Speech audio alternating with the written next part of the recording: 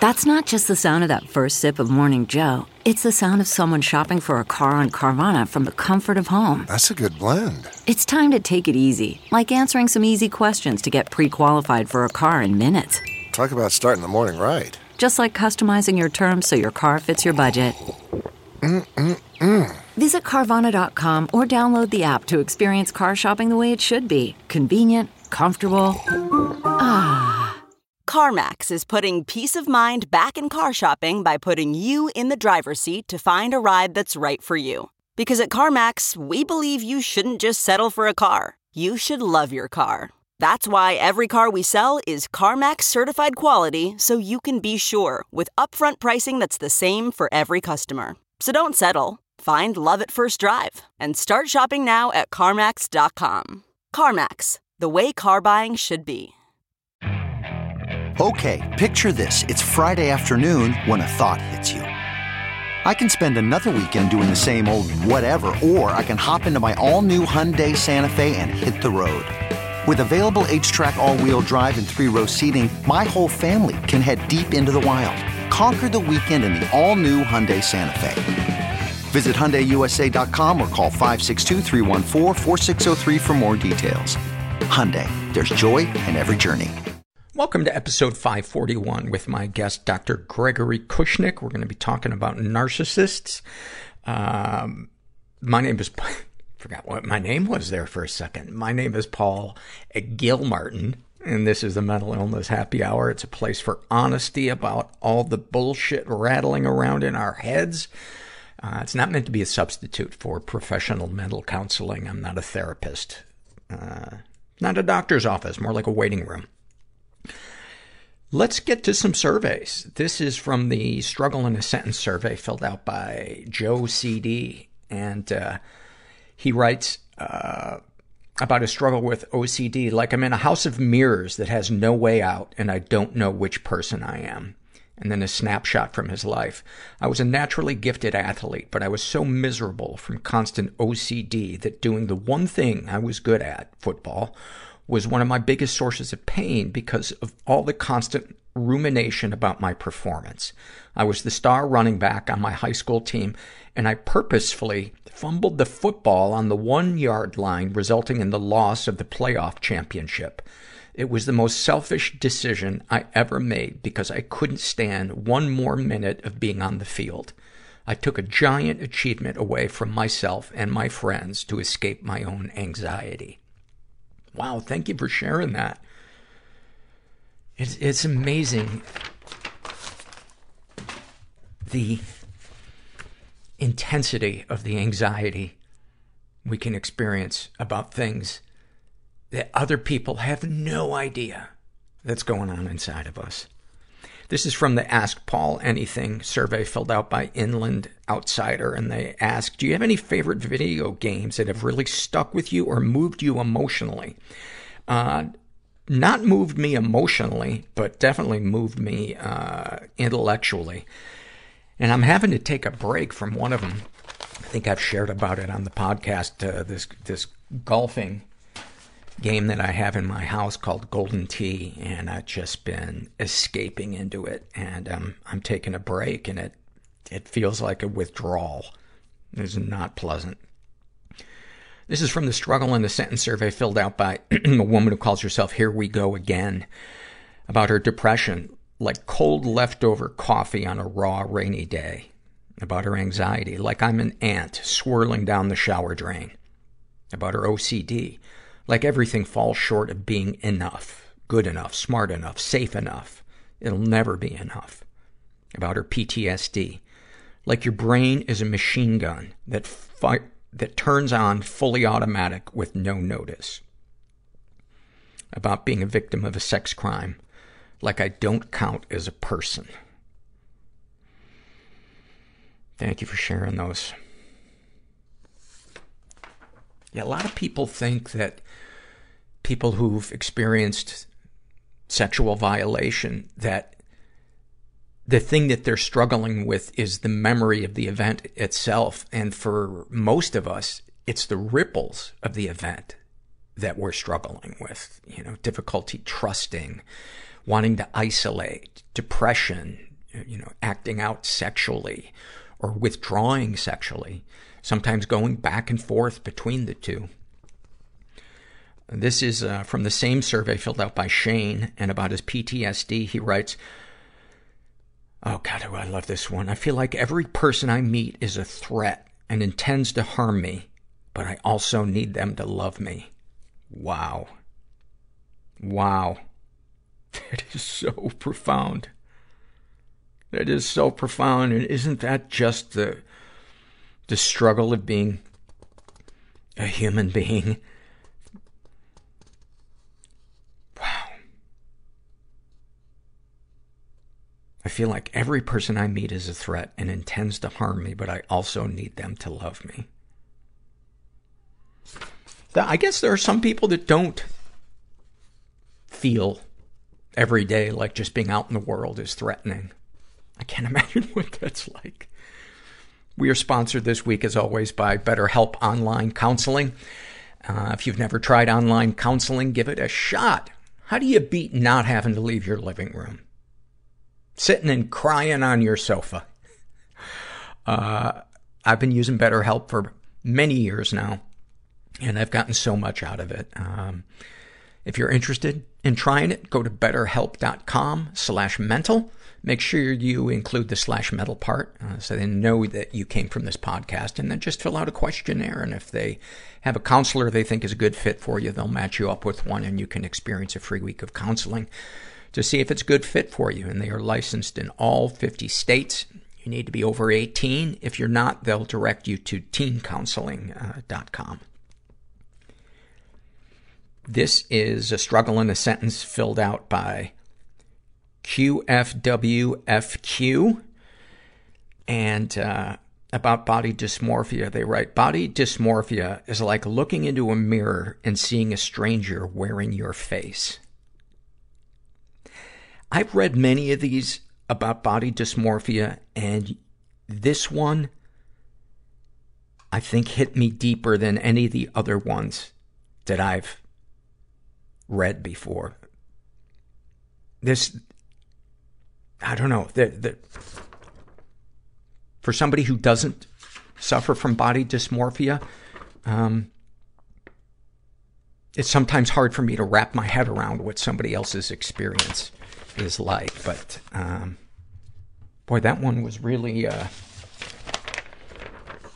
well said. And then finally, this is a happy moment filled out by T. And she writes, my new therapist is a cunt. I fucking hate her. Living in emotional numbness didn't hurt. Who is she to make me face myself? Is this why therapy is called work? Because it is fucking hard? She is such a cunt. I can't wait to see her again next week. I just wanted to get the fuck away from my life. You know, I couldn't have felt any lower. Grief, guilt, shame. Why wasn't I born a girl? There's a switch that gets flipped in my head. I'm supposed to be a girl. I experience being treated like an animal. How can a just God... I have a vomit fetish. ...let humans do this to each other? Help! I fucking flew over the cuckoo's nest. My wife's losing it. I thought it was all about me. I don't know what to do. I would have committed suicide if I could have watched my funeral. A Polaroid I found of my mother naked in a dentist chair. And my body doesn't quite... I think I did 8 days in LA County Jail. ...fit how I see myself. What was it all for? Why are my friends dead? Everything that I did... There's a comfort in the scars for me. ...was in service of OCD. You've already had all the paper cut. Step away from the paper. It's really hard to see the picture when you're inside the frame. You know, it takes a larger view to see your life. Just actually have somebody listen to you. Yeah, and I got up and got my tooth and left. I'm here with Dr. Gregory Kushnick, who is a licensed therapist. You're based in Manhattan. And when you reached out to me, one of the subjects that you mentioned that you could talk about is you have a list of signs that you're in a relationship with a raging narcissist. And I thought, wow, a lot of people would probably like to know, am I crazy or is this person problematic? Talk about that. First of all, welcome. Oh, thank you very much. Thank you. Where should we begin in talking about people who are in relationships with a narcissist? I think it can start with some warning signs. I think that's a pretty good beginning. Yeah.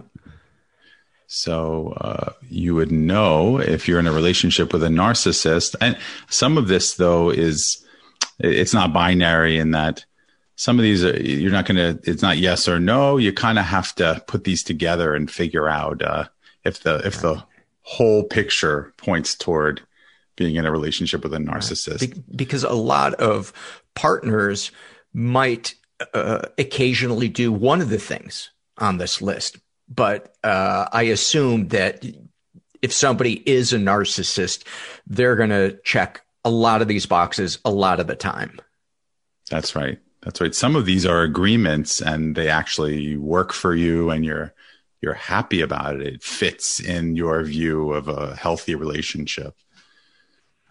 So one thing to look out for in seeing if your partner is a narcissist is how they relate to your success. And that is that if you are suddenly doing well or receiving more admiration than usual, if you're getting more attention, if you're getting a raise or a promotion or some added admiration, you would see them have a problem with that. You would see them act out, do something that would make you feel badly for your, positive achievement. So they might try to find something negative in it, be it, well, you're working an extra hour a night now. That's a problem, or shouldn't you reconsider that? Or I don't know. I'm just throwing. Yeah, they would probably act in a way that shows their insecurity. They would seem threatened. They would put you down. They would minimize your accomplishments. They may try to steal the spotlight, almost making you feel badly for this, because it's a threat to a narcissist. Yeah. If their partner is achieving something and gaining notoriety or power, this is something that you'll see. It can bring out the worst in a narcissist. Because it's not about them. It's not about them. Yeah. And that is a problem when someone is hungry for admiration, power, success, and suddenly that is being directed toward their partner. It's a threat. It's experienced as a I would threat. imagine also that for some people, they might also kind of use it to enhance their image. So they make their partner's success all about them, maybe bragging about it or something like that. What the through line, it seems like with narcissists is, are they making it about them? That's correct. I like to use the word self-referential for that. I think it fits so perfectly. It's something to look out for, and it's something that people seem to relate to. When I throw that word around, it's almost like it can be measured. Like, is he or she self-referential? Does he bring everything back to himself? Right. And enough about me. What about me? This kind of right. And I think a good question to ask yourself if you're in a relationship with somebody is, does this feel like a team? Mm-hmm. Or does it always feel like it's me versus them? Somebody's winning, gaining an advantage. I mean, that to me is a really bad sign of a relationship, when you feel like you have to take angles on things rather than just being open and honest and knowing that person's in your corner. Not that they never question things or, have their own foibles, but when you get that sense that you're on a team with somebody, to me, it's unmistakable. It's just a really great, safe feeling. Mm-hmm. Mm-hmm. Yeah, this is something that I try to kind of imbue in couples if they're in therapy, or someone tells me they're starting out a relationship and they want to know how to build it the right way. I often say that you have to, your job is your partner's happiness, and they have to commit to the same thing so that it's as close to 50-50 as possible. It's usually not 50-50, but it's the idea very simply that, you win when they win, and it's your job to make them happy. And that involves sacrifice, and it involves the ability to take on their perspective in addition to your own. It's the notion of there being two rights in every relationship. And this is very hard for people to do. I'm right and he's right. Even if I don't agree with him, he's right. According to him, he's right. So what do I do given that there are two rights here? Right.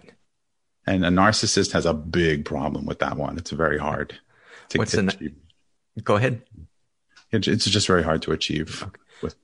What's the next one on the list? I would say, and the most painful one is just the lack of empathy experienced by a narcissistic partner, and that they won't validate you. They put you down. They use your suffering as an opportunity to kind of add salt to the wounds. They don't take care of you. They don't become nurturing, but rather they're just unwilling to feel anything positive for you, to empathize with what you're going through. They can't feel what you feel, and this is devastating.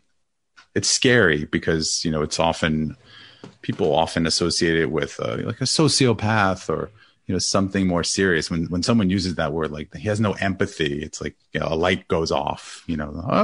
Should we look into whether or not he's a narcissist? So that is very painful when you're in a relationship with someone who really has an underdeveloped sense of empathy. Right. And obviously it's on a continuum. It's not black and white, and all psychopaths and sociopaths are narcissists, but all narcissists aren't sociopaths and psychopaths. Absolutely. Is that correct? Absolutely. That's right. And the word narcissist is really just something we throw around. It's not a clinical term. It's just a descriptive term that means a lot of different things. Yeah. Aside from narcissistic personality disorder. Correct. They're different. It's actually a different. Have you ever come across somebody who agreed that they had narcissistic personality disorder? It's very rare, it's very rare. And this is actually why there's a lack of data on it. It's the narcissist kind of refuses to, or just can't have that self-reflective function to be able to come in and say, I think I have narcissistic personality disorder. Doc, please help me. Right. It doesn't work like that. They avoid therapy. Right. So it does happen. Occasionally it happens, after a lot of pain and suffering. It usually, people won't say I have NPD. They'll just say I think I'm a narcissist. Right.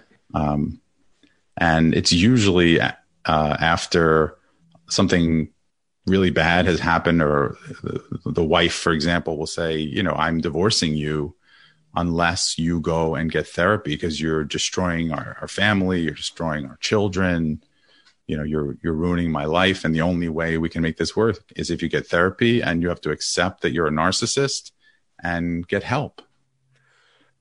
Is it possible for somebody who is a narcissist to develop empathy? I think so. I think so.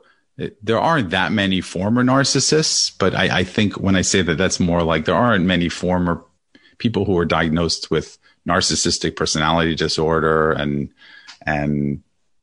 they did something about it and they're no longer a narcissist. There aren't many former narcissists in that way, but people can move on. I've had a few success stories like that, but for the most part, it really doesn't happen that often that there's a real appreciable change, but it does. If the timing is right and they're kind of at the bottom, usually it happens when they hit rock bottom. Mm-hmm. There's an opportunity, and with, I would call it 1 to 2 years of weekly therapy. It could be more, could be less, but everything has to line up. The moon and the stars, everything has to be perfect for this to happen, but they kind of have to be broken and with no other option to actually make that change. That brings to mind, I'm a recovering addict alcoholic, and that brings to mind what happens when you hit your bottom and you finally ask for help and you start going to a support group, and an examination of your life and your attitudes and your actions is worked on, and through the help of other people, your selfishness is pointed out, not in a shaming way, but in a way of, hey, the common denominator in all this chaos is you. Are you going to own up to your part in that? You're self-obsessed, all untreated addicts. And I would say even addicts who are in recovery are self-obsessed. They are wired to think about themselves probably more than the average person. But the thing that is great is that if they're really doing the work, they are able to catch themselves and to readjust. That, in my experience, and I'm talking to the listener, I'm not speaking to you. 90% of what I'm saying is just chiming in with you. Obviously, you know all of this. Yeah, you can look at narcissism as an addiction. By the way, I think that's a legitimate comparison, in that this constant need for praise and admiration is an addiction. It truly is, right? You get angry when it's taken away from you. You'll kind of do anything to get it. Yeah. It does mimic, alcohol or drug addiction in some way. Yeah, I also find self-indignation to be drug-like. There are people that I've had in my life who just don't know how to not be upset about something and to feel a sense of moral superiority. There's something that feels like home to them with that. Yeah, absolutely. Absolutely. What's our next one on the list? I think it's seeing what you're looking for is kind of this two-faced mentality, and that is that they can seem so charismatic and charming and confident and loving and wonderful with people, and everything seems like it's working for them. And then when they have some kind of frustration, or the waiter messes up their food and maybe acts a little bit dismissive, they go off, right? In other words, when they're frustrated, they have very low frustration tolerance. When they're frustrated, they lose it. So you want to see how they treat other people, especially people who they don't view as powerful or, on their level. And it's a scary thing to see, because you think this person is, I've heard stories, someone's on a date and she's so charmed by his, his charisma and how he holds himself. And then something goes wrong and he just destroys the waiter or the bartender. And this is, it's a terrible sign, this two-faced, presentation. It really points toward needing more information in order to get serious with someone. And I imagine they're very well versed in explaining things away. Oh, I had a bad day. When they're called on things, there's never a real looking inward and apologizing. Right. Oh no, it's all externalized. There's a denial and a projection. They make it about other people. Interestingly, though, there is kind of a version of a narcissist which is more covert, which is someone who tends to, when they feel that sense of hurt, they tend to become very self-loathing, and they kind of retreat. People who have some kind of big embarrassment at work or something goes on, and they literally retreat into a very private place, and they're just not available anymore, and they're kind of nursing their wounds, and they feel like a victim. This is a kind of narcissist that people don't think about very much. Everyone always thinks about the narcissist as this, charming person who's in the front of the line. But some narcissists, when they feel this insult to their ego, they will go back and kind of, deal with their wounds in private. And it can mimic depression, actually. Some people get confused with that. It can look like someone who's very depressed. And I've come across that a lot with people who I'm friends with. And the thing that I usually notice is they have no interest in getting out of their self-pity. It's like an addiction. And it occurred to me one day that the really grandiosity and self-loathing and self-pity are two sides of the same coin, because they both involve an obsession with self. That's right. Absolutely. It's people see them, traditionally they're thought of as these very confident people who don't have insecurities, but it's quite the opposite.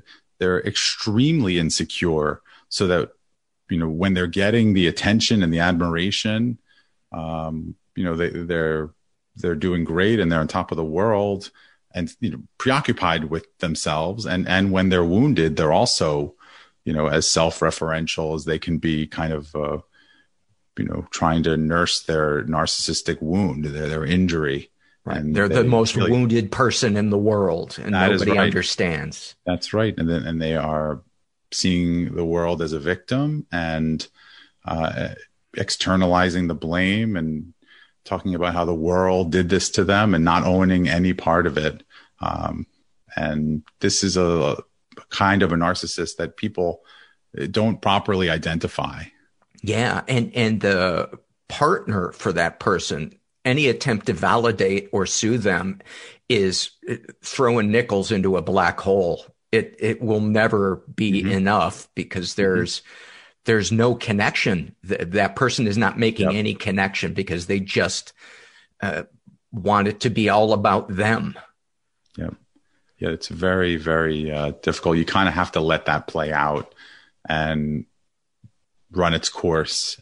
And then, if you're the partner of someone who's going through this, to sort of give them their space and tell them you're there for them and remind them of some of the good things. But really, it just has to run its course. And then they're just going to need some wins to be able to build themselves back up. But it's very challenging if you're the partner of a covert narcissist. Yeah. And the other thing I think you will find too, if you're the partner of that person, is there's no recognition or thanks that you're there for them.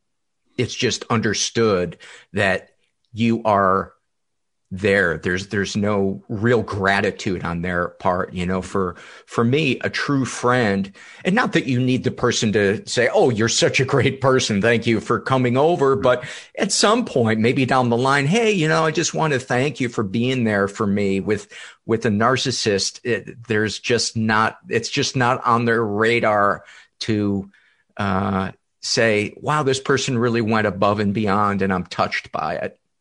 Right. There's a complete absence of gratitude in that way. It's purely seen through the lens of what can be done for them. You won't hear them giving a thank you unless somehow it serves their needs to look like someone who's thankful. This is actually a phenomenon I see on Facebook. I was just telling someone about this. People who are more in the narcissistic realm who will post things that they're doing that are, made to convince everyone that they're living the life. And they say in their post how thankful they are for this and that, right? It's like, I'm so thankful. The humble brag. $100 million yacht. Yes. I couldn't be more thankful. Yes. And it's really just a way to post it, that in the spirit of our culture right now, where we expect people to have gratitude, but it's really, it's quite toxic, I find it. Yeah. And Hollywood is filled with it. I'm so humbled by this, the post. I'm so humbled by the award that I won. Yeah. Really? Yeah. Humble people usually go and post something for 100,000 people. What's humbling is getting fired. I'm humbled. Right. Oh man. Yeah. It's that's a big one though. When you feel like, very simply, like you're saying, that you're not getting thanked for little things and big things. Another one that stands out, another kind of catchphrase that I like to use, is pathological certainty. This is often a sign, and that is people who can't be wrong, people who are really obsessed with there being one opinion, and that's it, and they're not willing to tolerate anybody else who disagrees with them. Kind of like the idea of, saying there's two rights in every relationship. This person just can't see that, and they find fault in other people if they don't agree with them. And it's on a pathological level. It's very hard to be around these kinds of people. And I've found that even in terms of friendships and otherwise, when I shed friendships, that point when you realize you don't have to hold on to all your friends, when you can move on from the people who don't make you feel better about yourself. Oftentimes I found I had the most sensitivity to people who had this pathological certainty, who had to be right. And it often gets into finance and politics and these kinds of discussions. And it's just this toxic feeling that kind of makes you just sick to be around that. Even though they could be very bright and admirable and, the smartest person in the room, that certainty is just suffocating. Which I think feeds it even more. There's a sickness to people who rely solely on their intellect for the idea of success or the ability to navigate the world safely, because it completely rules out human connection, which it's just a different realm. Matters of the spirit are just not even seen. It's about like everything is a card hand that's being played to win. Yep. That's right. Go ahead. There's another kind of narcissism that I think is also not talked about so much, but is really sort of under the radar right now. And it's referred to as the communal narcissist. And this is people who do lots of volunteer work, and they donate, and they make it look like they are in touch with all the world's suffering, and they're so admirable, and they seem so spiritual. That when you said spirit, that reminded me of this kind of a person, which is very, we see also this on social media. These people are often the influencers, and they seem so generous and so in touch with, the suffering of some group. And if you just go right below the surface, they don't give a crap about that group. It's just something that serves and, it's sort of a source of narcissistic support to be able to, donate and be seen as this very giving person. Yeah, the people closest to a narcissist know that real person, and it can be really frustrating because the outside world is charmed by them. I grew up, my mother, I believe, is a narcissist, and she's done charity work, and there is a side to her, I believe, that is good and really wants to do better, but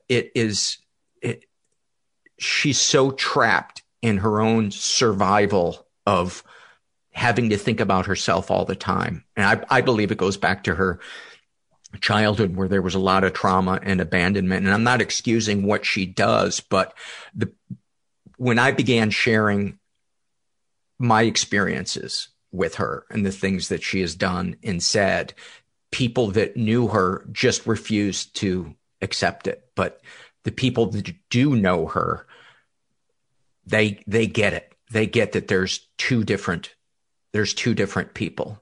Right. Yeah. That's painful that they hurt the people closest to them, but from the outside, they're charitable and charming as can be and confident, and really can be the center of attention and the source of people's admiration, but family knows them very differently. That dichotomy, represents kind of a warning sign, and it's that's very, very painful to see. Before I got sober, I would classify myself as one of those people. I think I was very charming to the outside world. When I was doing a TV show, I wanted everybody on the set to love me. And it wasn't necessarily that I wanted to make their day. I wanted them to talk positively about me. My biggest fear was that people were talking negatively about me. And that's probably still, sadly, very much the case. But I was then married, and I would be cold to my wife. I would, if we were disagreeing about something, I would want to go for the jugular. I so rarely put myself in her shoes. And, I since apologized for it, but it's so hard to see when you're in that place, because you're in what feels like survival mode to you, because you feel like your life is on the verge of being over. There's such a sense of doom and isolation and self-pity. And I think it's one of the reasons I'm able to have some compassion for my mom, is because I have been that person. And I'd like to think I'm not that person anymore, but it's hard to stomach when you look back at your behavior and you embody the things that you hate. Sure. I mean, this is probably what you were taught, right? This is what you saw, and you probably had to do things to win over your mother's attention. And this is what you're taught. This is the script that you learned. So you're likely to bring it to your romantic relationship, and so this is what you knew because this is what was imbued in you. What's our next one on the list? Yes. I would say, it gets into the lack of empathy, but really not, when your partner doesn't really have an awareness of how his or her actions impact other people. So they're just out of touch with what they do to people and how belittling the waiter, like the waiter, exactly. And I mean, it obviously comes from a lack of empathy and not being able to connect in that way, not having that awareness, and so the partner is often saying, do you realize that that waiter just quit after you threw the sandwich at them and screamed? They just took their apron off and left. It's just not realizing how your words and actions impact people, and having this kind of denial and refusal to listen. And that's just crushing for a partner. It's really, really crushing. Do you think for that, I'm always fascinated by what is going on inside the mind of a narcissist. And, one of the ways I feel I can get a little insight is, as I've said, I've been to some degree that person. Mm-hmm. And one of the biggest fears that was driving my life before I got help was a fear that my life didn't matter, that I was forgettable, a feeling of invisibility. Mm-hmm. And the fear and the rage that would come up in me when I felt discounted or minimized or the worst, left behind, my face would go red. I could feel my central nervous system kind of freaking out. Mm-hmm. And today I'm able to sit with it, take a deep breath, not unleash it on that person. But I imagine for somebody who's never really looked at it, they're stuck in that place of, I don't matter. This is life or death for me. Mm-hmm. Yeah, that addiction to admiration, the strategic placement of, putting themselves in situations where they can be built up or admired. And when that narcissistic supply is taken away, it's devastating, and the rage is there, and just it's almost like annihilation anxiety, like everything's just going to come to a crashing halt. Yeah. Very, very painful, especially if that's what you've been taught, right? Especially if that connects to some kind of childhood pain. Conditional love. Yeah, absolutely. That's so the empath, or the likely partner of a narcissist, the one who kind of feels for both people and is willing to sacrifice their boundaries to take care of someone. The empath goes into soothing mode, right? And gets hurt along the way.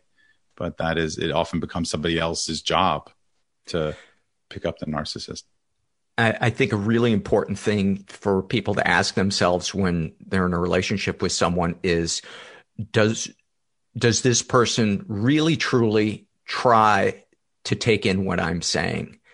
And is there any change in their actions along the way? Or is there any real concerted effort to try to act differently in the future? Because one of the things I've seen with narcissists is they can spin a great sentence. They can say, I love you, this and that.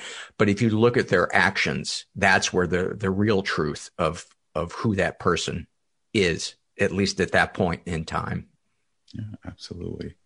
That's right. And that kind of chronic neglect, eventually a partner of a narcissist starts to really break down and feel this profound sense of emptiness because their needs aren't being met and they're just kind of serving. It's very, very painful to endure, especially when it's years of a relationship, years of a marriage, and then a light bulb, goes off, and you realize that this is the situation. It's very tricky. Something you remind me of. It's in the beginning of couples therapy. Something that I do is it's kind of like a screening device in some way is to see if the couples can mirror one another. If people can mirror, husband and wife, let's say, can mirror one another, and that is one person shares their perspective on something and how it made them feel, and then the partner just has to repeat it back to them. And very often a narcissist gets all confused and bitter and gets it totally wrong and isn't listening because they're caught in their defensiveness. And, when all the wife said was, when we go out in public, you don't defend me when somebody makes me feel uncomfortable. And something that is straightforward. Right. And someone with narcissism couldn't kind of hear it, metabolize it, and mirror it back. It's amazing how that because they're stuck in defense attorney mode. Right. Yeah. Right. It brings out all their defenses, and they just don't know how to hear the world from another perspective and validate that. So it often shows there in this kind of mirroring exercise. Do you think that goes back to something in childhood where to make a mistake felt existentially threatening? Absolutely. It's a lot of people who struggle with narcissism. It often comes from experiencing a brutal, authoritarian, critical parent who made the children pay a heavy price for making a mistake, being themselves, right? So it's having that kind of overly punitive parent that breeds this in some children. Another thing that I see too is the parent who views the child as an extension of themselves, especially when they're out amongst their peers. So there's not a real seeing of who that child is, what their needs are, and the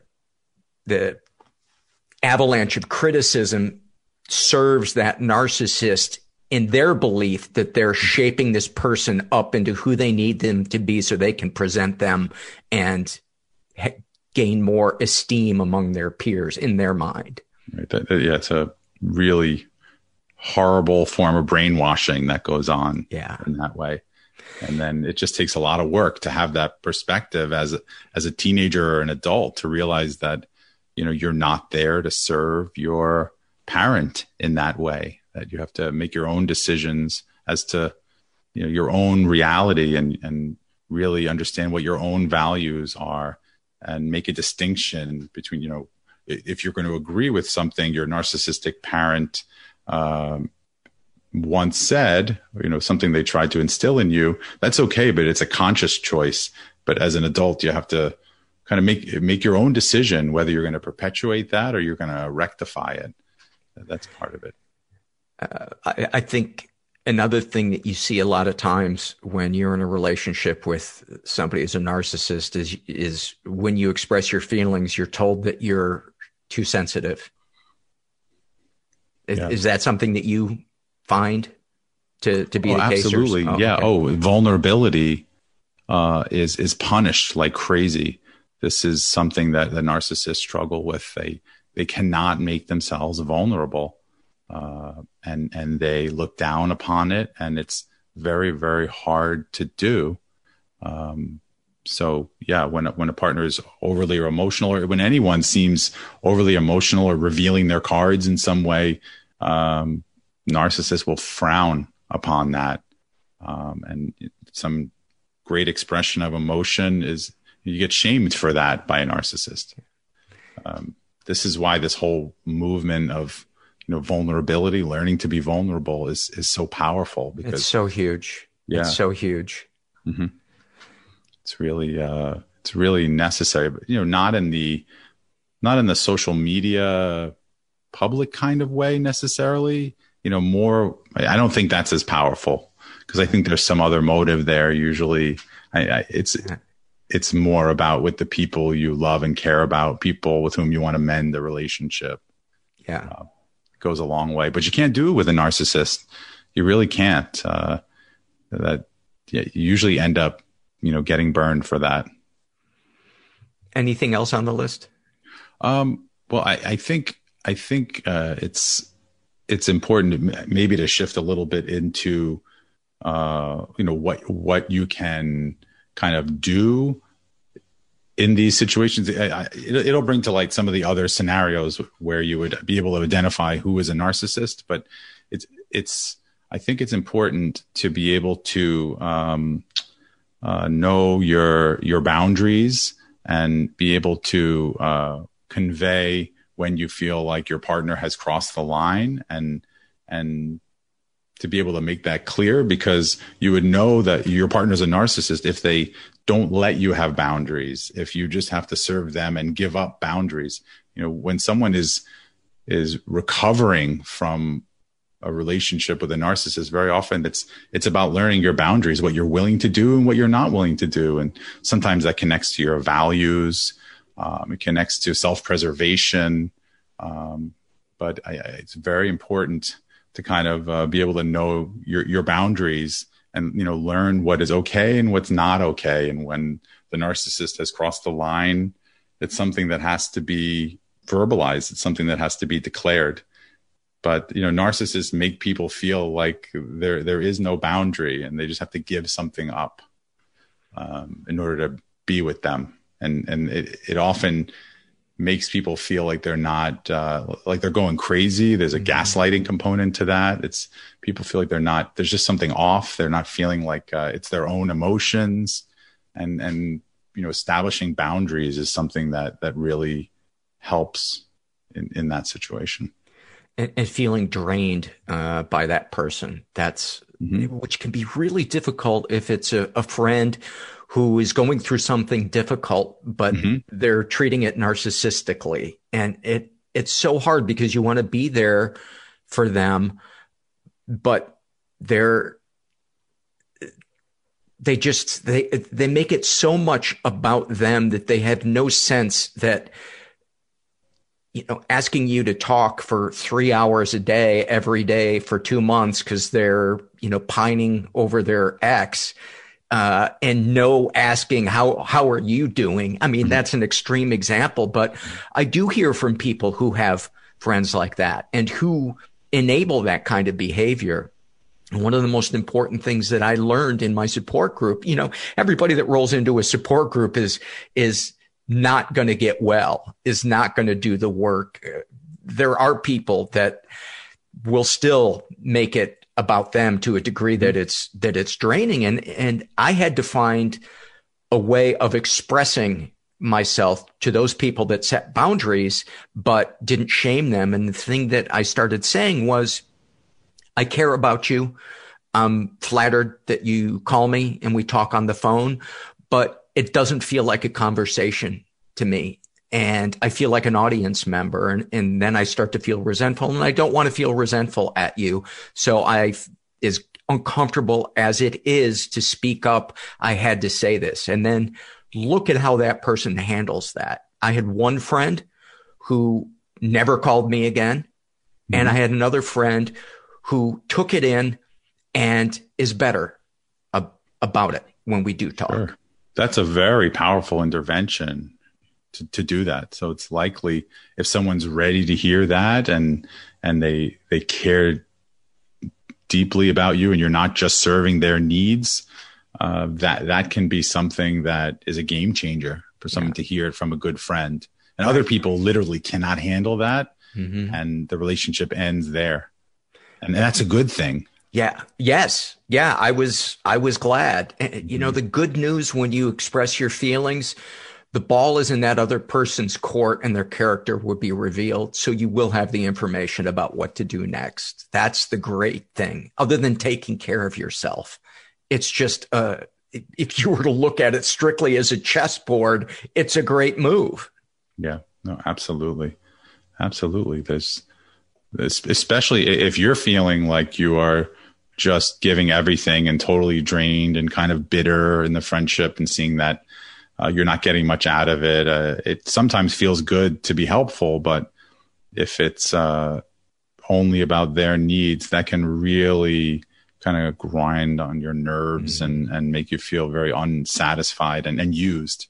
And so it's important to identify who those people are and renegotiate the boundaries or end the friendship.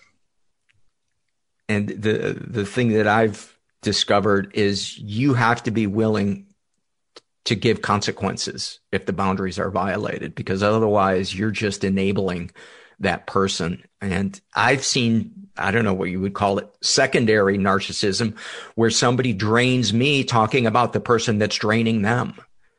And then I have to speak up and say, you know, why do you keep hanging out with this person when they mistreat you? What are you getting from it? And I've said before, I think you're addicted to feeling bad about this person. I think that there is something that you are getting from this. I don't know if it's a feeling of superiority or it's a misguided attempt at compassion, but it's affecting our relationship. And so that might be something to look at. It's really hard to say that to somebody, to know when to say it, because we want to be there for our friends. But there's this continuum where it begins to edge into enabling. And right. You have to have your limits. Yeah. In terms of how you manage that. Usually coming from love, coming from support, building them up to make them, you know, understand how much you appreciate them, and then saying what your experience is and how you're there for them. But, you know, maybe, you know, it's time for them to think about what's really best for them, knowing how hard it is, you know, and empathizing with that sense of how hard it must be for them, but not playing too much into the victim role that they may be taking. Right. It's very challenging what you're describing. Very, very challenging to manage. And I think an important factor too is, does that person have a choice in hanging out with that toxic person? Because if they do, that's an issue they really need to look at, because there is a probability that extends into other areas of their life where it's camouflaged. But if that person, for instance, a teenager stuck with a narcissistic parent, to me, that's a completely different situation. You know, maybe they're thinking about calling child services, or they're getting ready to leave the house, but they're leaving a sibling behind who they believe is experiencing some form of abuse. You know, whenever I get an email from somebody about that, I always say, please go to therapy. You know, I cannot give you advice on this. This is way beyond any experience or opinion that I have, because this involves legalities and stuff that has real life consequences. What would you say when, for instance, the sibling that is getting ready to leave the house and they have a parent who is maybe not overtly abusing their sibling, but it's a really toxic, unhealthy environment. And They're afraid that calling child services or reporting would shatter the marriage. Maybe the younger sibling would be removed from the home. They don't want to be cut out of their family. What do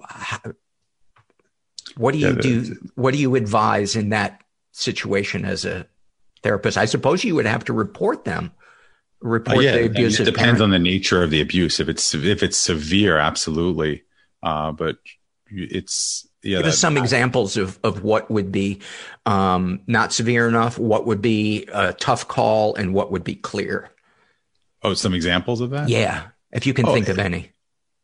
If there's clear abuse going on where the child is showing problematic behaviors, if there's suicidal ideation, if there's noticeable signs of abuse, visual signs, if the child isn't functioning at all in school or otherwise, if they're withdrawn and distant, a milder version would be, if it seems like the child is able to function well and has enough strong support to be able to manage it. Because usually if you have one or two really strong parental figures, things can go your way in this situation. It can. If you have a narcissistic parent and let's say a really loving grandmother, and then the other parent is strong and has the self-awareness, it really serves as a buffer. It can really be quite helpful. But I think it's more about how the child is functioning. And if it seems like there's some psychopathology that's manifesting as a result of the abuse. But it's very hard to make that judgment call. I remember when I was a young psychologist, learning how to manage this in clinic in Manhattan and then in a hospital in Manhattan. It made me the most anxious. I was speaking to my supervisor constantly because you just feel like so much is on the line in that situation. Like you could wreck a family. It's very hard to make that distinction. And I think people who make that distinction all the time, they kind of know, and they will speak to someone else just to get a reality check, to get a second opinion. But that's a hard one. Right. Like, I'm thinking, for instance, of maybe a parent who yells a lot and occasionally breaks something. Is that enough to warrant child protective services? Probably not. Yeah. Probably not. And yet it's so damaging for that child because they feel unsafe. Yeah. They are not, healthy tools are being modeled for how to handle feelings. I cut you off. You're going to say something. No, it's okay. Yeah. It's a very hard judgment call, but yeah, I think it's more when you can show that there's damage being done. But I would imagine in modern culture, especially in the quarantine, parents throwing things is probably standard parental behavior. I mean, I don't mean to make light of it, but I think these things are very common, where you have one parent who's just absolutely losing it and doing things that are hurtful to the child. But I know you're talking about something more severe. And again, I don't mean to minimize it, but yeah, that's a tough judgment call. I can't imagine. And I admire the people who have to make that decision because it's a heavy burden to have to do that to a family. And the thing I try to remind that sibling who's getting ready to leave the house is, this is not on you. This is not on you. Your younger siblings are not your responsibility. I'm not telling you to not care about them, but don't take on the guilt that it's up to you to save them. Right. I think that's right. Some older children who are leaving the house will be so stuck on being that protector and they'll deal with the guilt of leaving, but they may only be able to kind of live with themselves if they've given an ultimatum to the parent that they will bring the house down if something happens, right? If my younger sibling tells me that you've done this or that, that's it. Because very often the narcissist doesn't want to be publicly shamed. They don't want to, the world to know how bad things are. So that can be very powerful as a deterrent. But again, you're right. That can be a heavy, heavy burden. And I mean, it really depends on the family dynamics and what the other parent is, what stance the other parent takes, and are there any other people involved. But yeah, that is very, very difficult. It's definitely a heavy burden to carry on to college if that's what's happening, leaving another sibling behind. But in some cases, if it seems like there's a lot of damage going on, calling protective services may be a good option. Yeah. But it's really very specific to each family. Anything else that you wanted to share?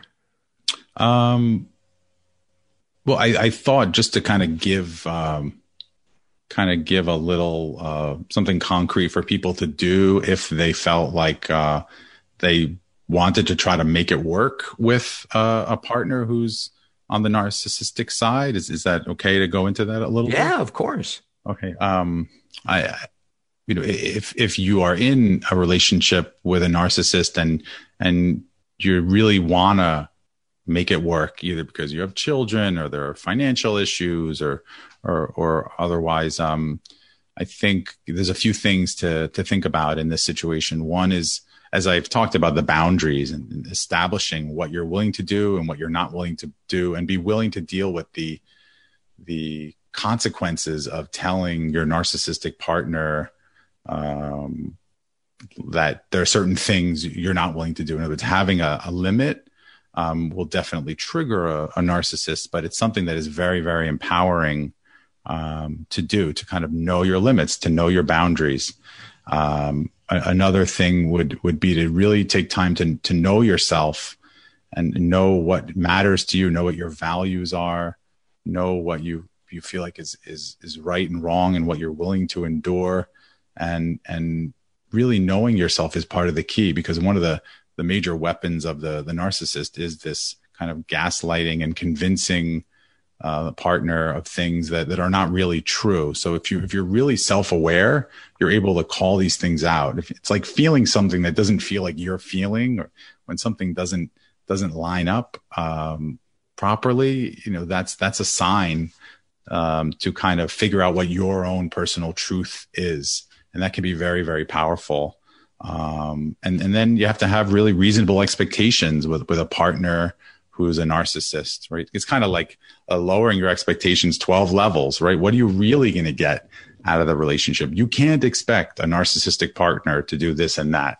You just have to stop expecting it.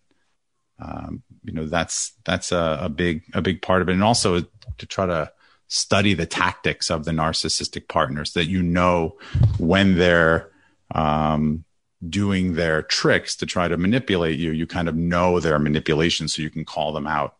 And that's really, what you need to be kind of armed with, and to change your language, to change the way you communicate, so that you're not using the language of a victim, because they will use that against you. Like saying how they do something and how that makes you feel. That's sort of something that a narcissist would see as an example to pounce, that would give them, authorization to, do that thing again that made you feel guilty or sad. So you use more of the kind of, I feel this way language, as opposed to, when you didn't congratulate me, that made me feel horrible. Not this kind of statement. That's something that narcissists use against you. One of the things in my experience is that narcissists, as you mentioned, have a really hard time with somebody having an opinion that differs from them. And I would like to know if this is something you see a lot, is that people begin to capitulate to that person because the narcissist is so invested in winning that they will go to any length. They will argue for 2 hours, just sticking to their point of view rather than trying to take in what somebody else thinks. Is that something? Absolutely. Absolutely. Some people are psychologically beaten down to the point where they can't even bother. It's so painful to go into that kind of disagreement. You know what kind of pain you're going to get. Think of it this way. Think of it as, the criticism of the narcissist becomes your self-talk. Mm-hmm. So you're already not feeling good about yourself to be able to defend yourself.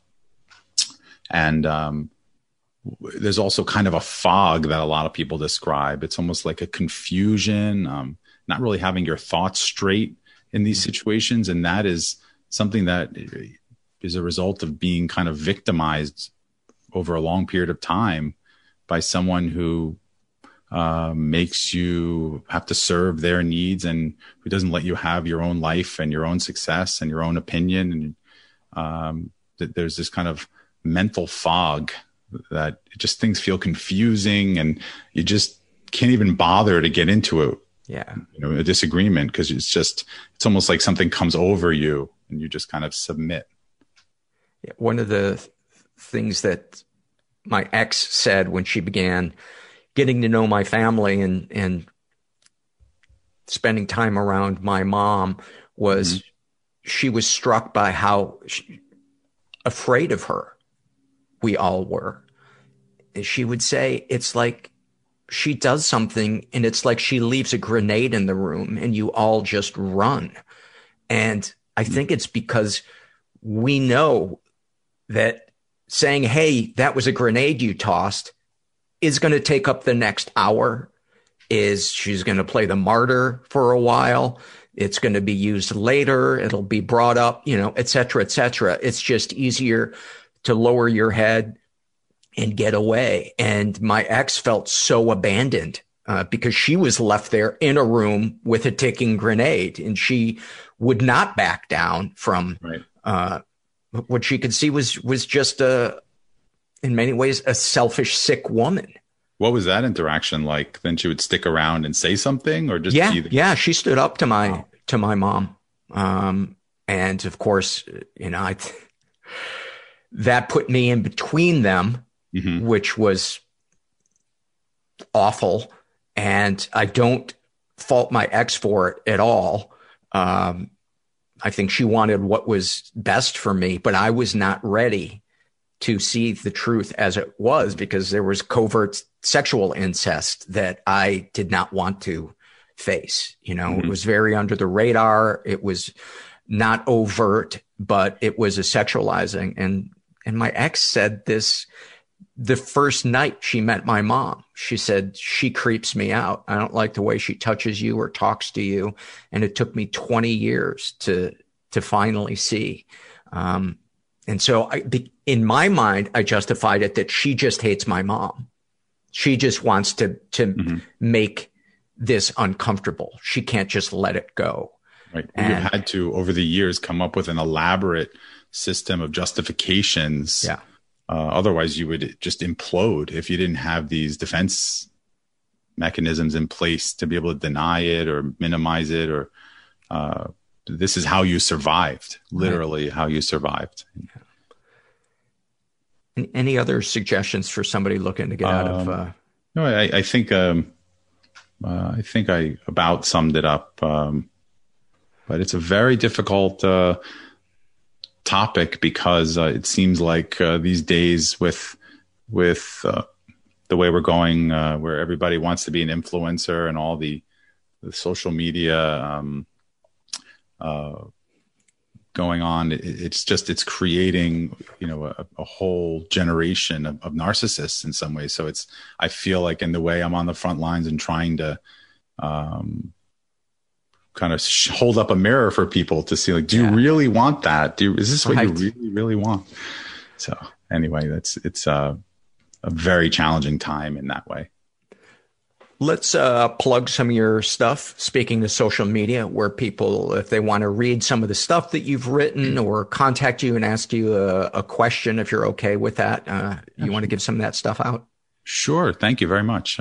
So my private practice website, which is located in Manhattan. My website is manhattanpsychologist.com. And if you want to reach out, if you have a question or you're interested in therapy, it's Dr. Kushnick at Gmail. So DrKushnick at gmail.com. And some of my writing is on the Huffington Post. And I have my own blog that I run. It's called Tech Healthiest. That's TEC and then the word healthiest.com. And that has a lot of my writing on happiness. There's some great stuff in there that we didn't even get a chance to get to. We're going to have you back on the show. Thank you. That would be wonderful. Thank you. Yeah, how to take a healthy selfie, which kind of made me laugh when I saw it at first, and then I read it and I was like, "Oh, this is great. This is." Did you see the video? I have a video. No, I have not. I've not, but it made sense because one of the things, the gist of it was, and maybe I'm misinterpreting it, but was mindfulness and saying, "What is my intent?" and trying to ingrain some spirit of community in there rather than self-aggrandizement. That's right. And also not to trigger your insecurities during a selfie, right? It brings out the worst in people when they're perfectionism. Yeah, absolutely. And that's I actually learned a lot of this from my wife, who's a natural psychologist, without going to school. A lot of that was her idea. I have to credit her with that. But yeah, so I would love to come back if that's an option one day, please. Thank you very much. But how to take a healthy selfie is one of my favorites. And there's a kind of a silly YouTube video that can be found that goes with that. It's somewhere on the list. No duck lips. Yeah. I didn't learn that concept until after oh my God. That's all silly stuff that's hard to stomach if you really give it a lot of attention.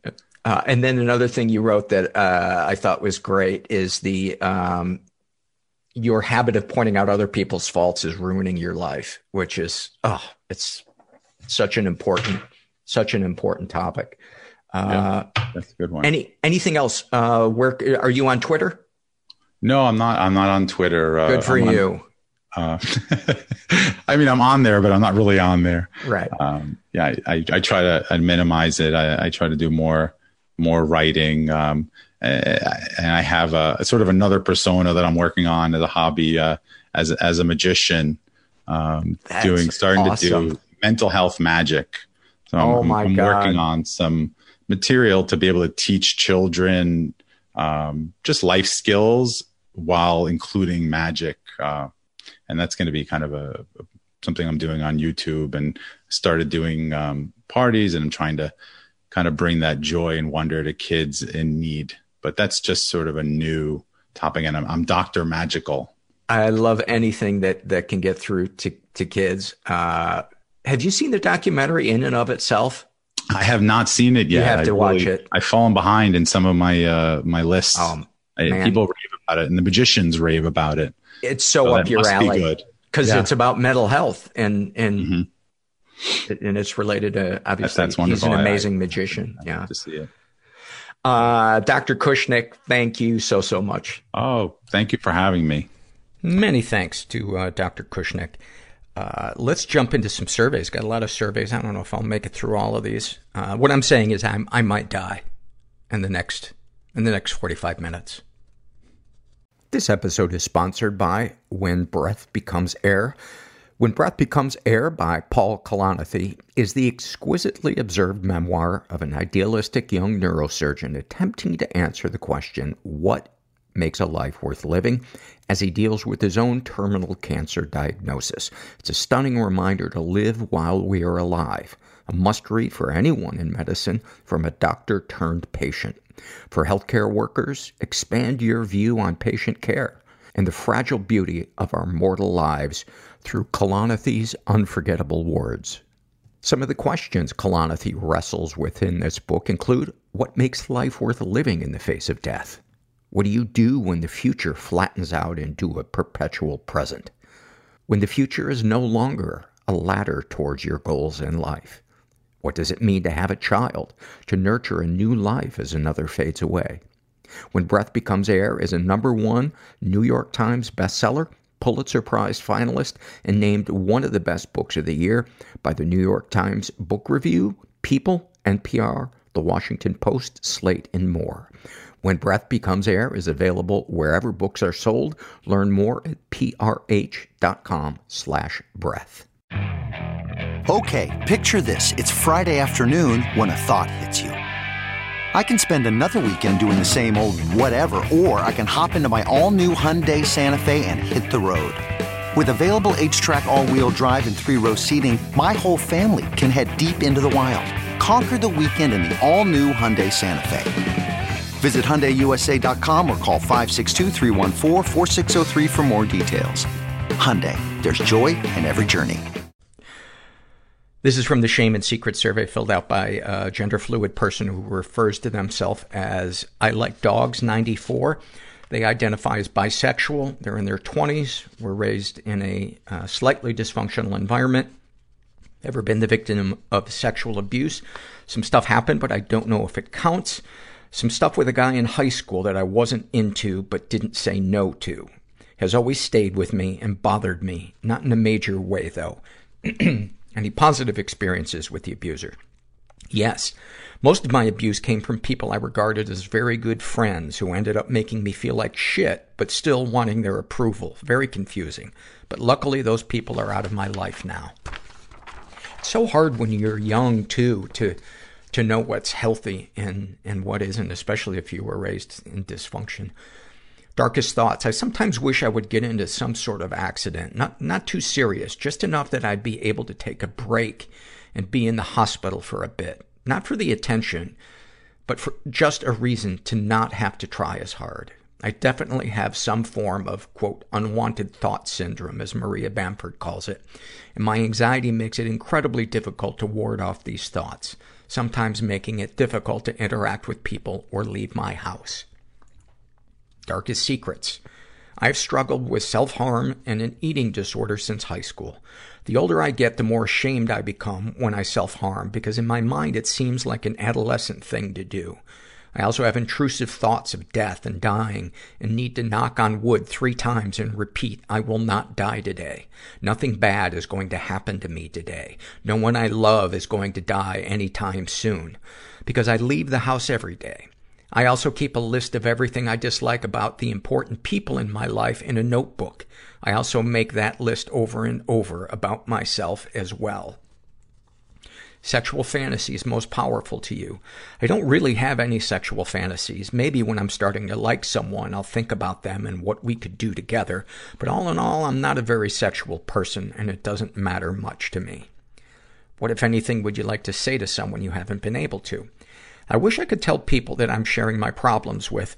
She doesn't have to immediately go into action and try to come up with a solution to the problem. This is what professionals are for. Friends and family are for listening. Ugh. What, if anything, do you wish for? I wish I could fucking force my family to understand my mental illnesses, because so far nothing has truly gotten through their skulls. And that is such... Oh my God, that's such a hamster wheel to be caught on, is to just, as they say in recovery, to keep going to the hardware store for milk. And eventually we just gotta go, wow, I think I gotta lower my expectations. Have you shared these things with others? Yes, I've talked in depth about these things with my 2 closest friends, and they always agree and say they have these same exact problems with their families. How do you feel after writing these things down? It feels interesting. I'm not sure if I'm going to submit it, to be honest. It's very hard to think sometimes and to write down my thoughts, and I know I'm going to leave something out. Anything you'd like to share with someone who shares your thoughts or experiences? Let's get coffee. That sounds good to me. Thank you for sharing that stuff. This is from the Struggle in a Sentence survey filled out by Zach. And, about his depression, he writes, sure, I can go to grad school, work, apply to PhD programs, get myself on meds, find a better therapist, and try to stay in shape. But I can't call to schedule an appointment to look at a new apartment because of my anxiety. It must mean I'm an entire failure. About his anxiety. Am I happy, or am I just tricking myself? Or do I even have anxiety? Or am I making it all up? Guess I'll just suffer here in purgatory. Oh, that is a good one. About his codependency. Like when I try to affirm myself or tell myself it's okay, I'm just repeatedly trying to get a worn piece of tape to stick to my arm, and it just won't go. Snapshot from his life. Not getting an assistantship because I spent 6 hours trying to record a 1-minute video about why I'm a good applicant to the program and coming across as neurotic and needy. Oh, buddy. Thank you for sharing those. This is from the love survey filled out by Dry Humping at the Sock Hop. Do they still have sock hops? I love that even after a year of designing and illustrating nonstop at home, I can still have days like today when I'm inspired 1,000 different ways and not thinking of all the shitty things that have happened in the last 16 years. I love that one. There's nothing better than creative inspiration. And having the energy to follow through on it.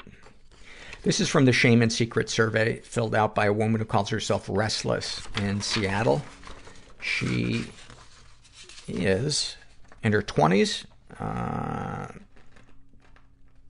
doesn't specify how she identifies sexually. She was raised in a slightly dysfunctional environment. Ever been the victim of sexual abuse? 2 answers. 1, yes, and I never reported it. And another one, some stuff happened, but I don't know if it counts.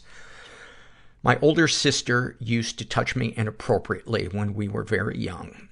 It wasn't until later that I found out that my father, not my sister's biological father, molested her before that. Then my cousin would make me do sexual stuff with her when I was between the ages of 7 and 12. Also, one of the guys who was trying to woo my mom would try to get on her good side by getting close to me. He got too close. He was always touching my privates, and if I sat on his lap, he would have an erection. I was 9. My feelings are conflicted. My dad left when I was 3, so I'm mad at him for molesting my sister, mad at him for leaving, mad at him for not caring about me, but desperate for him to, at the very least, wonder if I'm doing okay. I'm mad at my mom for not protecting my sister. I'm mad at her for falling for him. I'm ashamed all the time for everything. I feel pathetic for being so self-centered because all I can think about is how fucked up I am as a result. I've never had a comfortable sexual encounter. 9 out of 10 partners have at some point forced me into sexual intercourse. And part of me enjoys that. She's been physically abused and emotionally abused. When I was 15, I was in an abusive relationship that lasted all through college. Which was 7 to 8 years. He told me what to do, what to wear, who to hang out with, what I should and shouldn't say. If he got enraged, he would smack me. Not often, but enough times to instill fear in me. We broke up in 2011, and I'm still not over it. I still feel like I love him, and I've realized that he took my father's place. He was that paternal figure I was yearning for all along, so it's been difficult to let go. But it feels pathetic to hold on. Isn't it amazing the disconnect between our emotional self and our intellectual self? How we can know that something is so not healthy for us, but it's like our central nervous system or some part of our brain just longs. It's just like there's an itch that only a certain thing will scratch. Any positive experiences with abusers? Yes, my ex-boyfriend.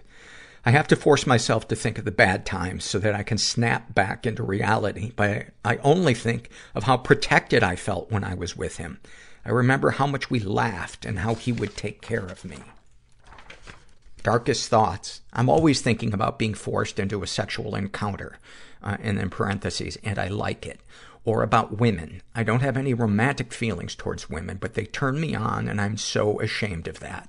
I'm not a homophobe, but I think it's because it brings up terrible memories.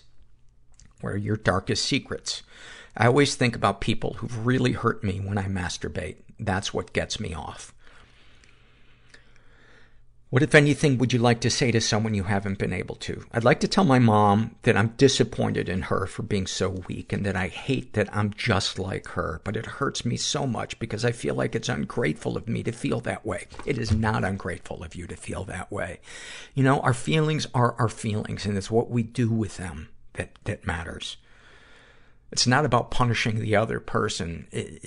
To me, it's about processing it, so that we can stop punishing ourselves by living with that open wound. She did her best. And why don't I hate my father? Why don't I want to say those things to him? Why is it that I'm always ready to attack the people who are in my corner and not the people who hurt me? Oh my God, is that this $64,000 question? So many people relate to that. You are not alone in that one. What, if anything, do you wish for? Peace. That's it. I just want to stop feeling shame. I want to be at peace with myself. I recommend a book by John Bradshaw called Healing the Shame That Binds. I think you would get a lot out of it. Have you shared these things with others? No, I hate myself. I can't even face myself, much less other people. How do you feel after writing these things down? I feel better. Anything you'd like to share with someone who shares your thoughts or experiences? I hope this helps. If you have any suggestions on how I can overcome this guilt and shame, please share, because I don't. Again, I would recommend that book, Healing the Shame That Binds, by John Bradshaw. This is from the love survey filled out by Jameson, and they write, I love dimly lit rooms. I love looking at my dilated pupils, and in parentheses, not dilated from drugs, in the dimly lighted mirror. I have beautiful eyes, and when they fully dilate, the dark edges of my iris blend with the pupil, making an all-black iris. And then they put a quote in from Dominique Cole that says, I can see the world in your eyes. That's what I told the mirror man. Thank you for that, Jameson. This is from the Struggle in a Sentence survey filled out by a guy who calls himself Anon. And this is a snapshot from his life. And he writes, after almost a year of eating next to nothing and exercising excessively, I didn't realize the damage I was doing to my body. I just told my mom I wasn't pooping very often, so we went to a few doctors. No one figured out the truth behind these issues. My mom is a religious nut job, so at some point she took me to a holistic healer. She had me lie on a table while she burned incense and swept a huge feather around. The stuff she did was so stupid that it infuriated me that things had come to this point. I realized how what I was doing had brought me here and vowed to return to eating normally. I'd probably be close to dead if I kept doing what I was doing. And the irony is it worked. It worked in a really fucked up way. The incense and the feather worked. One of the things that I really believe in when we want help, when we want to change, is to not judge the form that it comes in. And what a great example yours is. Not that I believe in that stuff, but the universe sometimes has an interesting way of getting help to us. This is from the love survey filled out by Queen Clover. And they write, I love coming back from a grocery trip from my local fancy mart and unloading the bags. I'm a rather frugal spender to the point of borderline malnourishment, buying only sale staples. Occasionally I feel spendy and will take a trip to the local fancy mart and wander the aisles and toss in the cart whatever strikes my fancy. Stuffed grape leaves, fresh figs, spicy tuna rolls, raspberry peach preserves, tiramisu, a T-bone with the most perfect marbling. I pay no mind to the total upon checkout, and when I get home and start unpacking the bags, I look at the haul on my kitchen table and get so excited I don't know what I'm going to eat first. I just know it looks like a spread laid out for royalty. Oh, do I love that. And what a great example of self-care. For people that are going through addictions or any type of withdrawal from compulsive behavior, finding ways to replace that deprivation with a healthy abundance is so huge. It's so huge, and it can really help getting to the place where we can experience some self-love, at the very least, less self-hatred. This is a shame and secret survey filled out by a guy who calls himself No Name. He identifies as a non-practicing bisexual. He's in his 30s, was raised in a totally chaotic environment. Ever been the victim of sexual abuse? Some stuff happened, but I don't know if it counts. I would say it absolutely counts. When I was 17 or 18, I got drunk at an older friend's house. At that time, I had known her for 4 years, and I was her son's godfather. She was in her mid to late 20s. She put me in her room to sleep it off. And being so close with her, I didn't think anything about it. Sometime later, I felt something weird happening to my privates. It turns out she had undid my pants, pulled them down, and was performing oral sex on me in my sleep. In a heartbeat, I pushed her away and walked home. I never talked to her or saw my godson again. He's been physically and emotionally abused. I was married for 5 years. During that time, my wife convinced me I had an anger problem. She constantly asked me to take a more fatherly role with her 2 girls from a previous marriage. And when I would, she would tell me I was wrong in front of the girls. I have a lot more examples, but that was the first thought. Any positive experiences with abusers? Honestly, the most positive experience was going to couples counseling with her. During our first visit, the therapist validated my feelings and helped me see my ex-wife was abusive. FYI, my ex never went back to therapy with me. That's the great thing about taking an action, putting something out there, like let's go to counseling, or, something that puts the ball in your partner's court, because then you give them an opportunity to reveal their commitment to the relationship and their character. And then you can make a more informed decision. Darkest thoughts. I have a lot of suicidal thoughts. I would never do it, but it's always in my thoughts about work, money, love, being bored, anytime I upset someone. Darkest secrets. I've never really acted upon my dark secrets. Sexual fantasies most powerful to you. Not my mother, but hearing or reading incest stories and watching mother-son incest porn. It's scary to share that. What, if anything, would you like to say to someone you haven't been able to? To my father, why did you stop talking to me when I was 16, but continued to talk to my older brother? What, if anything, do you wish for? To wake up and be excited to live that day. Have you shared these things with others? I haven't found anyone I feel comfortable enough to tell. How do you feel after writing these things down? Scared and childish. Anything you'd like to share with someone who shares your thoughts or experiences? Yeah. Am I normal? What's wrong with me that made my dad leave? Will I always play the victim? Well, I'm going to guess that your dad leaving had zero to do with you, and your dad and his demons was what happened. Your dad's fear of intimacy or responsibility. But I imagine that is a hard thing to feel when you experience that kind of loss or abandonment. And the other thing that I would share is that what you experienced, was a form of rape. It doesn't really matter what the term is, but that was an illegal act that person, and a damaging, traumatizing act. And a lot of people think it's different because it's a woman doing it to a guy, but it is no different. You're still dehumanizing somebody. You're still objectifying them. You're still taking away their rights and humiliating them. And that needs to be processed. Don't keep that inside. Sending you love.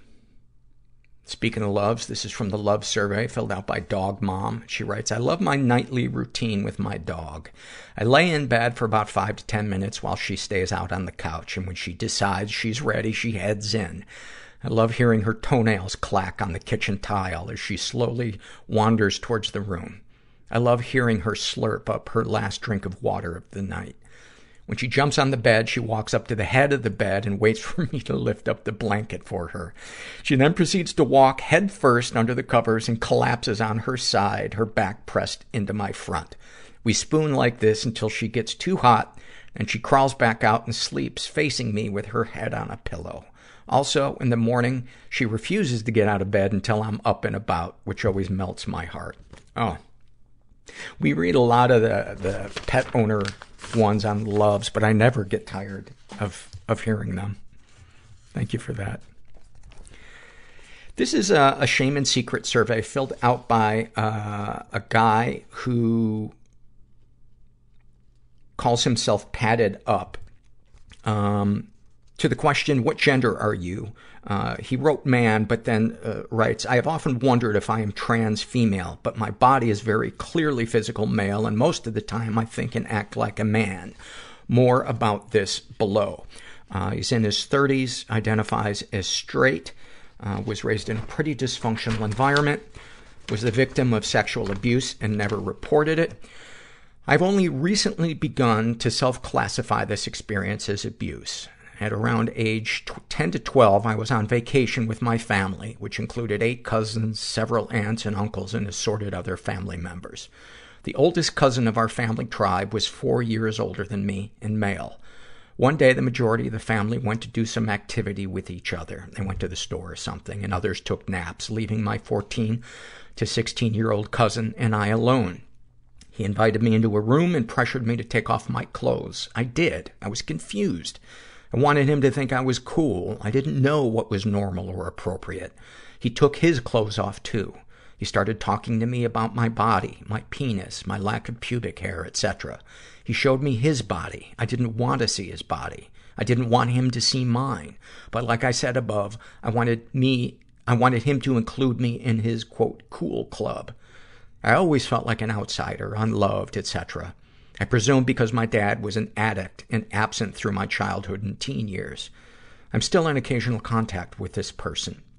I've never spoken of it with him or really with anyone.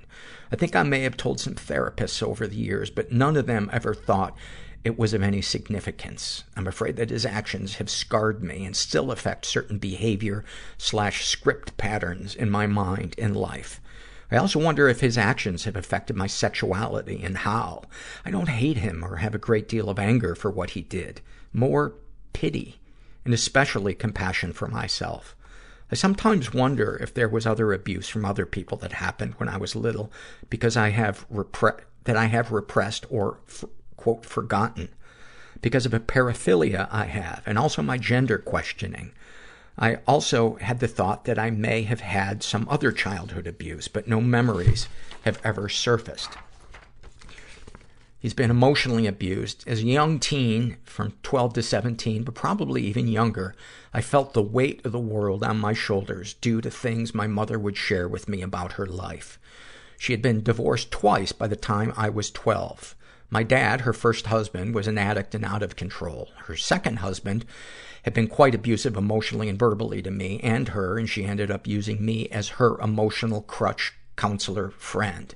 And at least that's how I felt about it. She would tell me about her financial problems. She would complain and talk with me about her small business, issues with employees and customers, etc. She would gossip and tell me about all the different problems people in our family were having or conflicts they were having with her. All of this greatly stressed me out. Oh, buddy, do I fucking relate to that. I didn't know what to do about any of it. Couldn't do anything about it, and yet felt very, very enmeshed with her emotions about it. Later, after a traumatic incident that led to the death of a sibling, my mom used me as a support crutch for her grief. I was barely 17. I didn't know how the fuck to grieve myself, let alone help her. Yet, part of me felt proud and honored that she would share these things with me. And she would often tell me that I was the only person in her life she could share them with. Oh, that is so fucked up. And that she was much closer to me than my other siblings. I felt special. As an adult, I've come to believe that there was an incestuous component to this relationship. Absolutely. Absolutely. I don't think she intentionally tried to hurt me, but it did hurt me. I've had to draw pretty strong boundaries with her as an adult in life, and this has been confusing and hard on her. The one time when I told her why I had backed off and not called her as much when I first started to distance myself for my own protection in my early 20s after I got married, she flew off the handle and threatened to commit suicide. Oh, that is so fucked up. Since then, I've continued keeping my distance, just not giving her all the nitty-gritty reasons why. My stepdad was very abusive emotionally to me, berating, perfectionistic, would go on raving rage fits where he yelled if I did something small that was wrong. My marriage lasted 10 years between the marriage lasted 10 years between he and my mom. It was a relief when he left. I've had little contact since. Often I feel as though I channel him with my own kids. Any positive experiences with abusers? Absolutely, with my mom. She unquestionably loves me, would do almost anything for me, and was hugely involved in my life, and yet did a lot of things to hurt me. Even with my stepdad, we had moments when I felt as though he loved me or wanted to love me, but for the most part, not a lot of positives with him. Darkest thoughts. I sometimes fantasize or imagine myself to be a young girl, perhaps 8 to 14, sometimes younger. I imagine myself wearing dresses and flowery things, etc. I imagine my body without a penis or balls and with a vagina instead. Sometimes these fantasies and daydreams involve sexual experimentation with my young female self and other young peers. I often end up feeling depressed and maybe a little despondent after these fantasies, because in reality, I'm an extremely hairy, slightly overweight, manly man with a beard, etc. This is part of why I've often wondered if I'm transgender. The thought has come to me for years and years. I guess some people wouldn't classify this as a dark thought, but I immediately go to the consequences of following through on such a thought, and they seem dark to me. I'm happily married with 2 kids. I crave to not repeat the errors of my parents, and it seems like far, far too much to give to go forward the process of embracing a female self, transitioning, etc. Sometimes I imagine myself putting my hands into the pants of perfect strangers standing in line at Starbucks or on the subway or whatever. I have never, nor would ever do this, but sometimes I get not an impulse, but just the thought in my head, like, what if? It scares me a little bit, and I feel ashamed about it. The strangers I think about doing this to are 100% female, and sometimes even kids. Like I said, never have or never would act on it. I have imagined what it would be like to intentionally crash my car while driving. I don't want to die, but I've imagined what would happen if I were in an accident, get cared for by EMS, taken to a hospital, etc. I'm not sure what this is about, but I think perhaps something to do with a felt need for being nurtured and taken care of.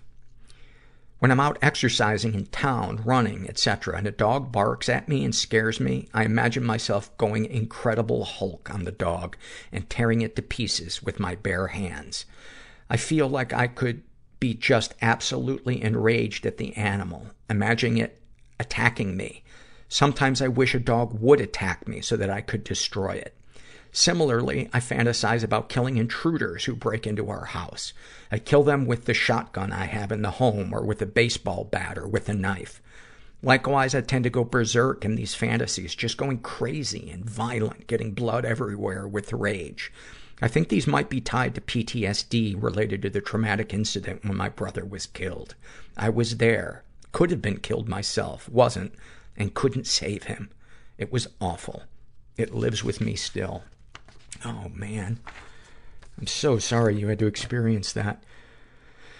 Darkest secrets. I have a diaper fetish / paraphilia. I routinely wear diapers to bed, have suffered from some bedwetting as an adult, but also have intentionally wet the bed for years in order to get attention and justify wearing diapers to bed. I wear diapers in public, discreetly, under my clothes, several times a week, sometimes to work. My wife knows about this and accepts it to a degree. She thinks it's icky for me to use them, which I like to do, but understands that it is not an impulse that will go away. I've told several therapists about it. I told my best friend about it. By and large, these conversations have helped me to accept this odd part of myself, to quit fighting it or feeling ashamed about it. In many ways, I feel at peace about the diaper thing. Ideally, I would choose to not have it, but it seems so deeply embedded that it's never going away, and I need to accept that. At this point, my only hang-up on occasion is that it doesn't seem like a manly thing to do at all.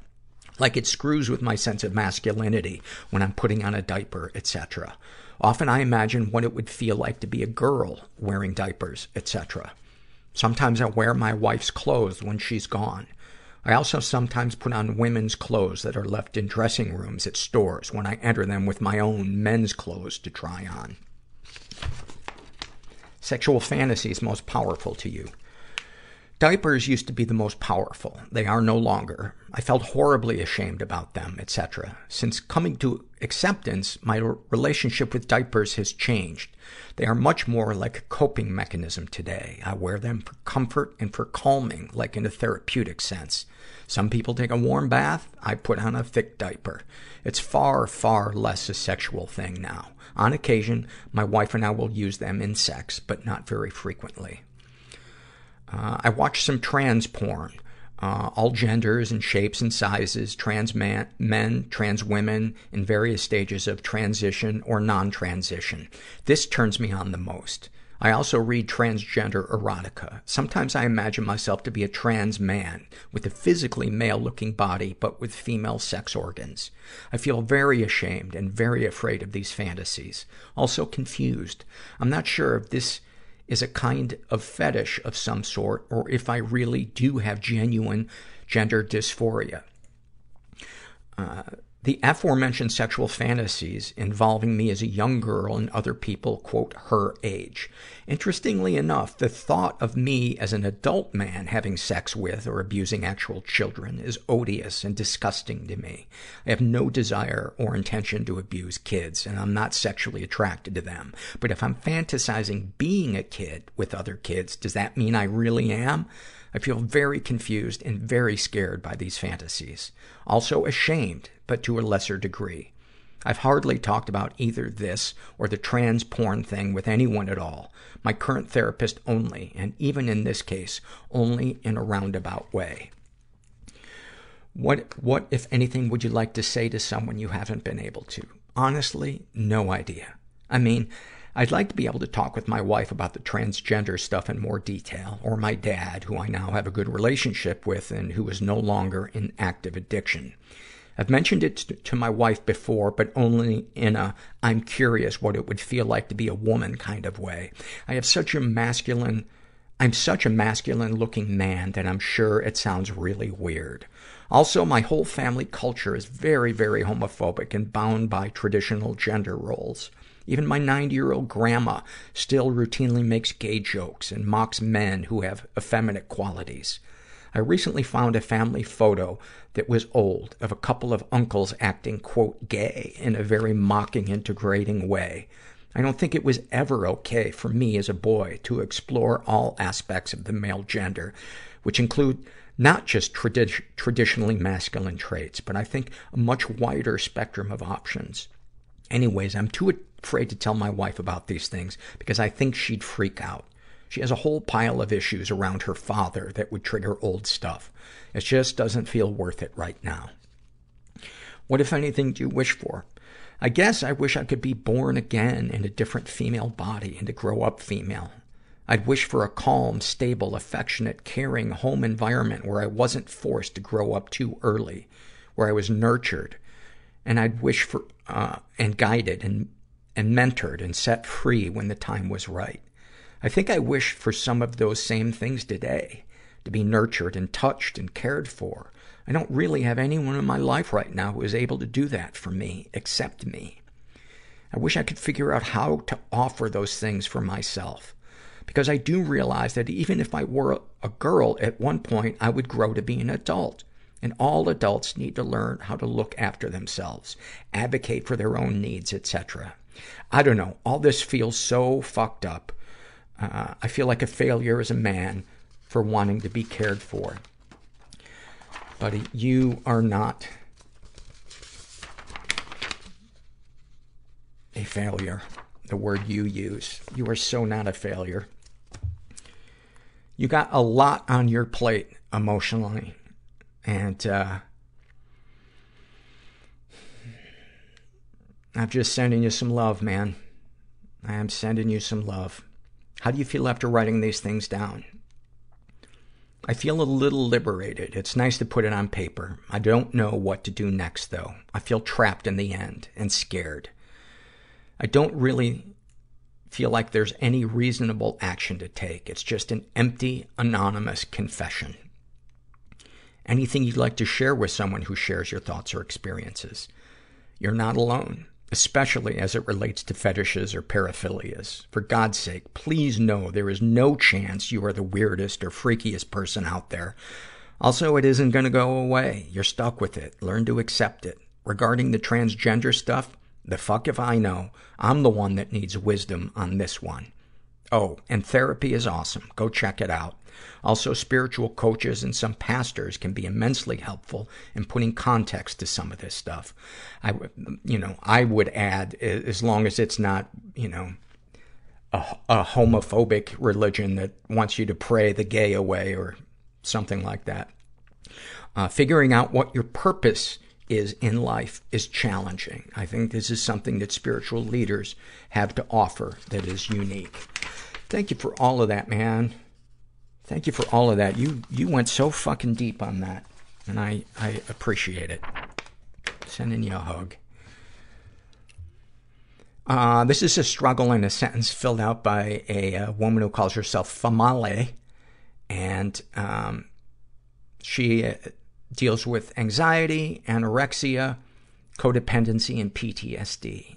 And a snapshot from her life. Mother's Day recently passed, and my mom chose to spend the day with my abuser, a family member, instead of me and my sister. I've forgiven him, but I'm not sure I've forgiven her. All week I had intrusive thoughts while working from home, where they could come and harass me without interruption, taking terror off the table when I know I shouldn't. By Friday, I told my boss I was molested as a child. I've never said those words out loud to anyone but my mom and sister, but lately I feel like they could spill out at any time. My boss was supportive and said 4 words that I don't think she could possibly know what it meant for me to hear. She said, "You are safe here." My boss took that terror off the table in my workplace, and it means the goddamn world to me. I am desperately searching for a therapist so I can become a productive employee again. We are all hopeful that this can happen. Oh, man. High 5, high 10, high fucking 15. I just so love hearing or reading about somebody being vulnerable and it being met with compassion and safety. Makes my day. And then finally, this is from the love survey filled out by Warm Tea. And they write, I love my boyfriend's big, beautiful, yellowish green eyes when the sunshine hits them just right and they glow. I love when some people have just a hint of a lisp in the way they speak. I love the extreme silence of inches of untouched snow on the streets at 2 a.m. before the town has a chance to wake up. Oh, fuck, do I love that one. And this one is completely foreign to me. I love when I kiss my hedgehog on the nose and she pretends to be grumpy about it, just to end up bonking her nose onto my lips to try and get another kiss before curling up on my chest for a nap. That is fantastic. Oh my God. I want to see that. If you can take a video of that, I want to see it. Well, I hope you guys got something out of this episode. And if you're struggling, just never forget that there are like-minded, safe people out there in the world. It may be a challenge to find them, and it may be painful opening up to them, but it's one of the greatest things that we can do. And I think it's part of our purpose being human beings on this planet. And never forget that you are not alone. And thanks for listening. Everybody I know is bizarrely beautifully fucked up in some weird way. Bizarrely beautifully fucked up in some weird way. Bizarrely beautifully fucked up in some weird way.